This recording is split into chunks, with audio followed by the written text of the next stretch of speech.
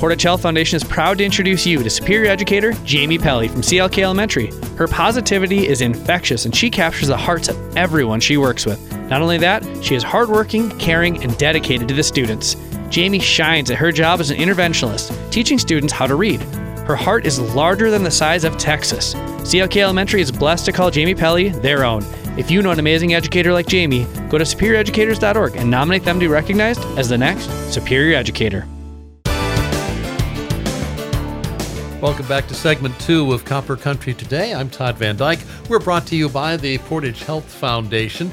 We are moving into the month of April. April is Child Abuse Prevention Month, and it is a topic that we've been talking about on this program, and I've been talking about over my career for decades. It doesn't go away, but it's still essential that we keep trying to rid this scourge from our society. So I welcome in Iola Brubaker from the Keweenaw Family Resource Center. We're going to talk about the problem, how it exists in our community, and if you suspect that you are watching a situation, what you do about it. So Iola, welcome to the program. Thank you so much. I'll admit, this is one of those topics that's a little frustrating for me because I'm asking the same questions and having the same conversation that I was having with people back when I started doing radio interviews in the 70s and the 80s. Yeah, and this problem has been around for generations, but the thing is we know better, we do better. Mary Anglo said that, and that's very true. As we learn more about child development and what parents need, we can start working towards prevention of child abuse and neglect prevention. I think one change that I have seen is that we tend to talk about it more, and we tend not to write it off the way that we used to. When I was young and as a kid, it was just part of parenting in some families for dad to slap the kids around or something like that. And we have gotten to the point where I think we more universally recognize that that is a wrong thing to do. Yeah, and we do universally recognize more about what neglect and abuse might look like. There is some cultural differences that sometimes comes into play there as well. And we also look at the strengths of the families and how can we support, not just take the kids away from the families, but support them in being better parents and more supportive of their own children, because we recognize those early experiences really make a difference. They do, and they set the pattern, unfortunately, for how that child eventually grows up, becomes a mother or a father, and treats their children. Yeah, our early childhood experiences really set the pace. There's a new study, kind of a new study out there called Adverse Childhood Experiences. And that study looked particularly at how abuse and neglect, whether sexual, physical, or emotional abuse, how an absentee parent, and how violence in the home all impacted the child's long-term development. Those that have multiple experiences with those 10 things that they looked at actually have physiological adverse results as adults, like heart disease and obesity. Really? And they can, if you have a high dose of adverse experiences as children, you can end up with dying 20 years younger than someone without those. Now, it's not a causation, it's a correlation. Like the more you have, the more likely you are to die of heart disease, diabetes, obesity. Did they speculate as to why this is? Yeah, it has to do with the way our DNA is wired. And so when our bodies are developing in those first 5 to 10 years, our DNA has switches. And so when you constantly are under the stress of abuse, neglect, and adverse things, a certain switch gets turned on in our DNA, which then raises this is really unscientific explanation. Okay, but raises okay. I'm an unscientific guy. So it raises works. the cortisol levels in our bodies, which can causes us to overeat, and it causes more stress on our hearts, and it causes, just these adverse things. And it's not just the physiological side, but there's also the emotional side and the developmental side that we just aren't able to do some of the higher functioning things that our bodies were designed to do when we are just trying to survive an adverse situation. It almost sounds as if the abuse itself is not the problem.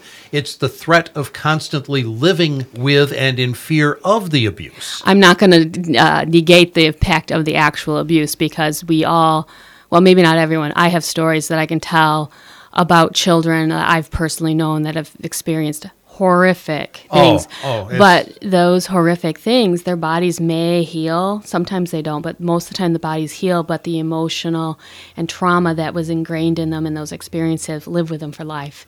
Oh, that's a frightening thing. It is frightening. That's why prevention and prevention awareness is so important. So how do we, here's a question that you won't have an answer to. How do we change society? What do we do? This is such a dramatic thing. It is such a big problem. And yet we've had so little success in really turning the ship around. Yeah, where I like to think about it is starting with the individual.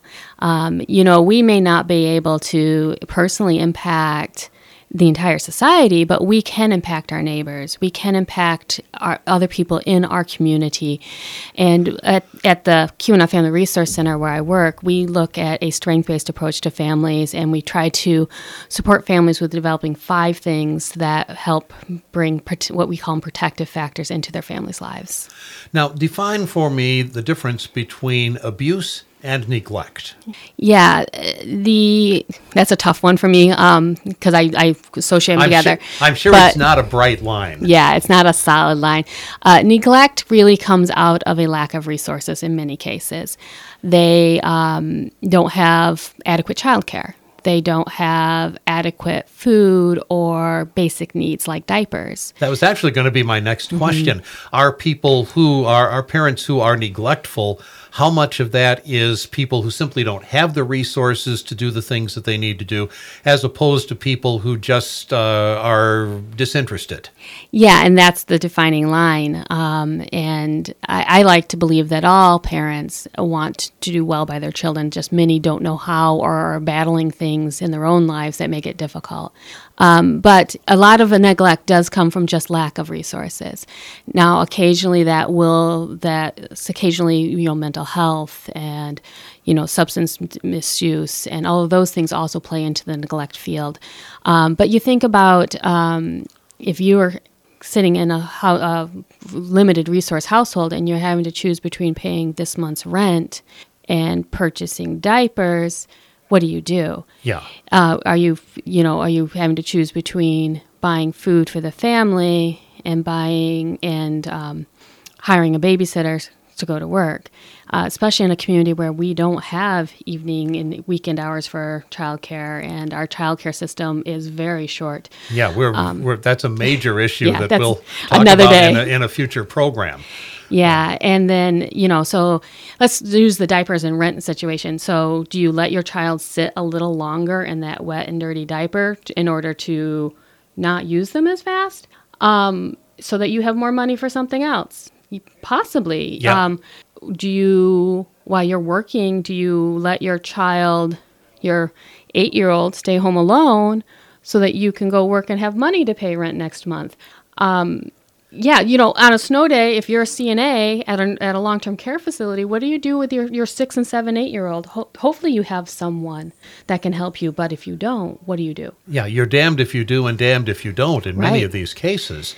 And either way, frankly, you wind up with neglect. If you're homeless, that's probably neglectful. If you don't put the diapers on the child or don't have the appropriate food in the house, it's a terrible situation that some of these young families are in.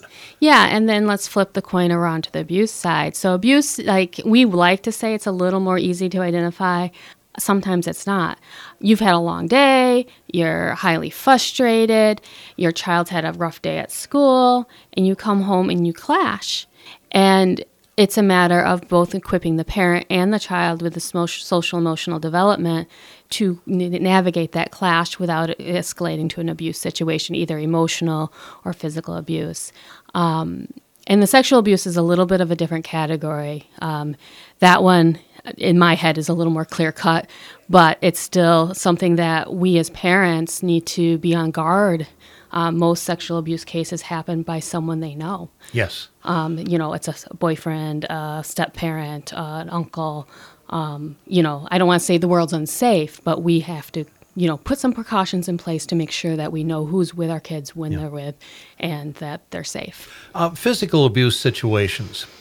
is there a difference between mom or dad flying off the handle every once in a while and or mom and dad having almost a pathological problem doing the beating consistently? I'm sure there's a difference. I'm not really qualified to answer that question. But either way, the child is hurt. And so we need to be able to help our parents have the tools to deal with the situational and the pathological.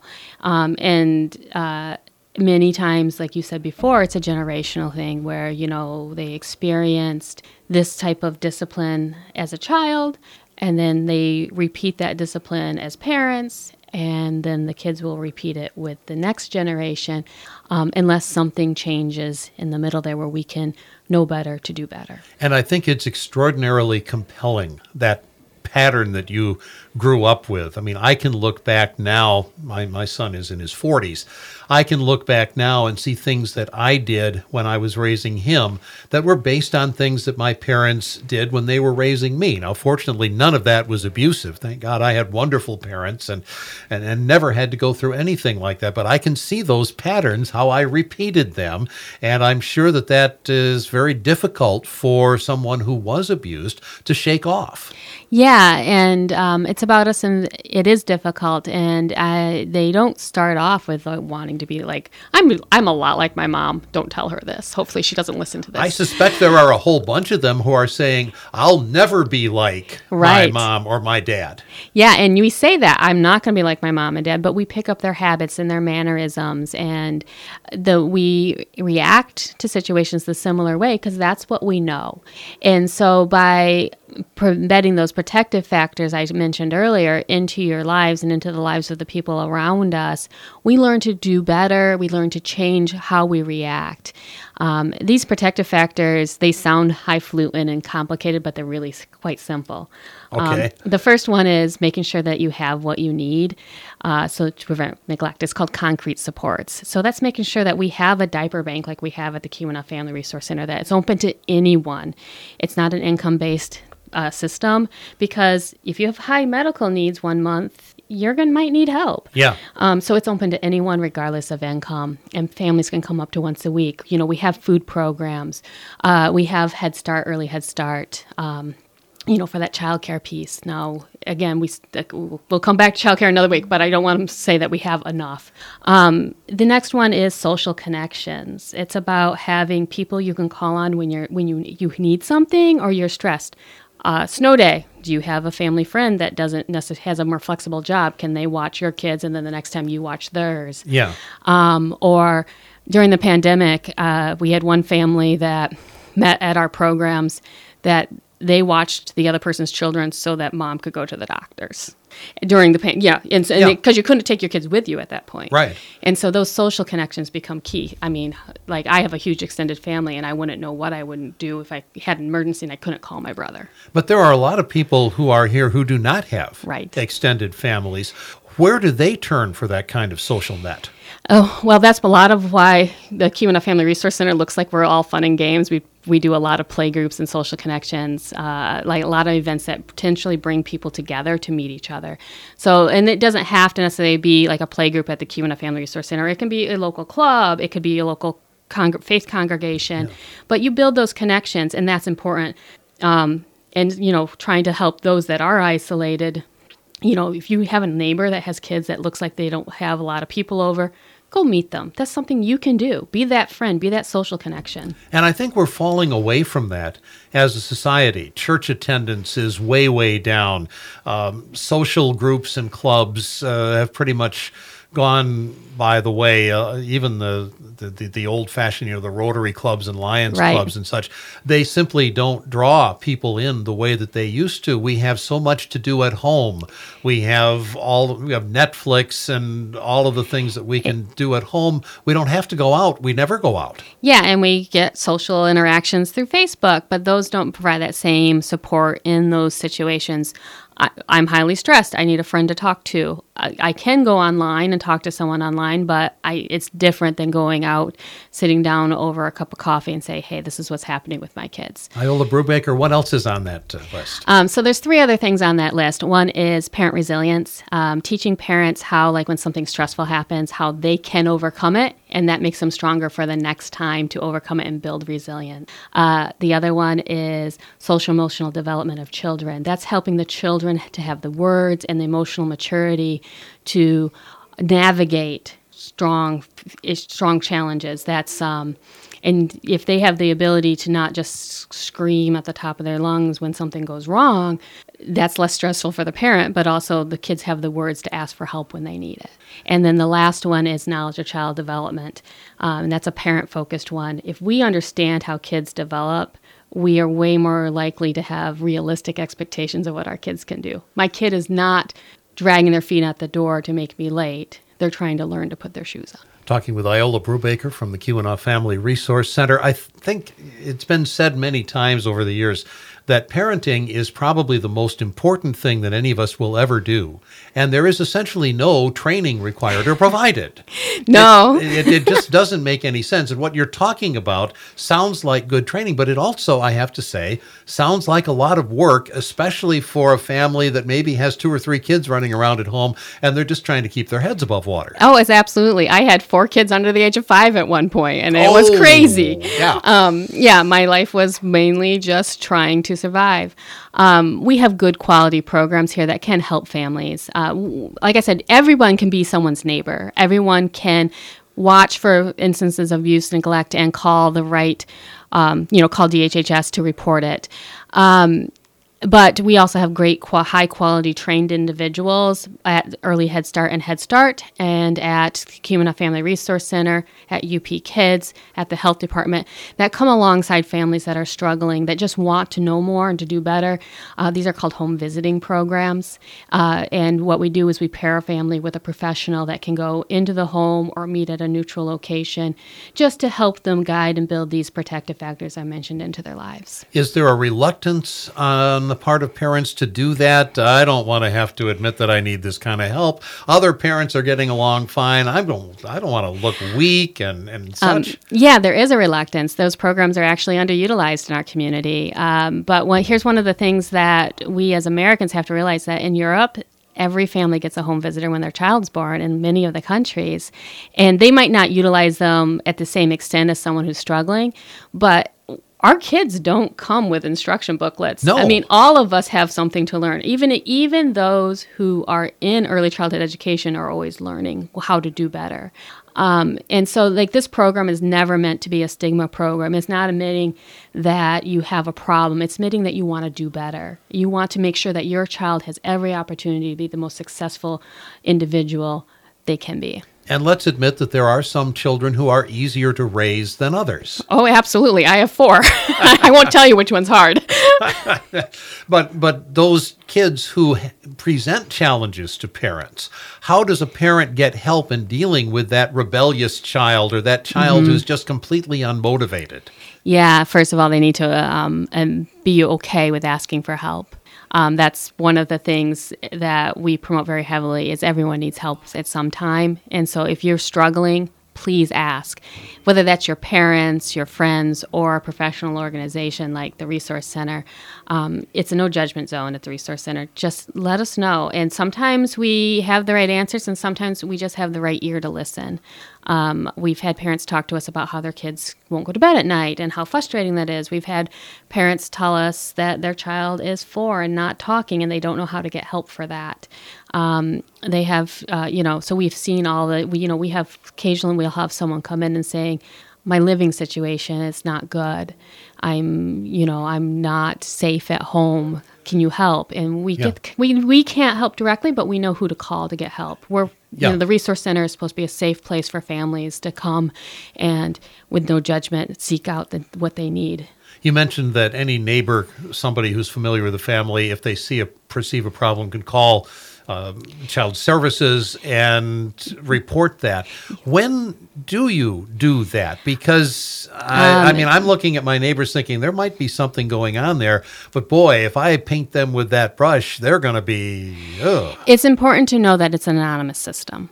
You will have to give your name and some information about yourself when you call, but that information is only utilized if they need to follow up for clarification. It's a 800 number that rings downstate. I don't know the number off the top of my head, but it's anonymous. The family that gets reported never knows who's going to report. It could be a teacher, it could be a police officer, it could be a neighbor. They don't know. There are some people who are required to. Yes. Teachers, health professionals, and such, if they suspect abuse, they are required to do that. Yeah, those mandated reporters know who they are: pastors, teachers, child care providers. Those are all mandated.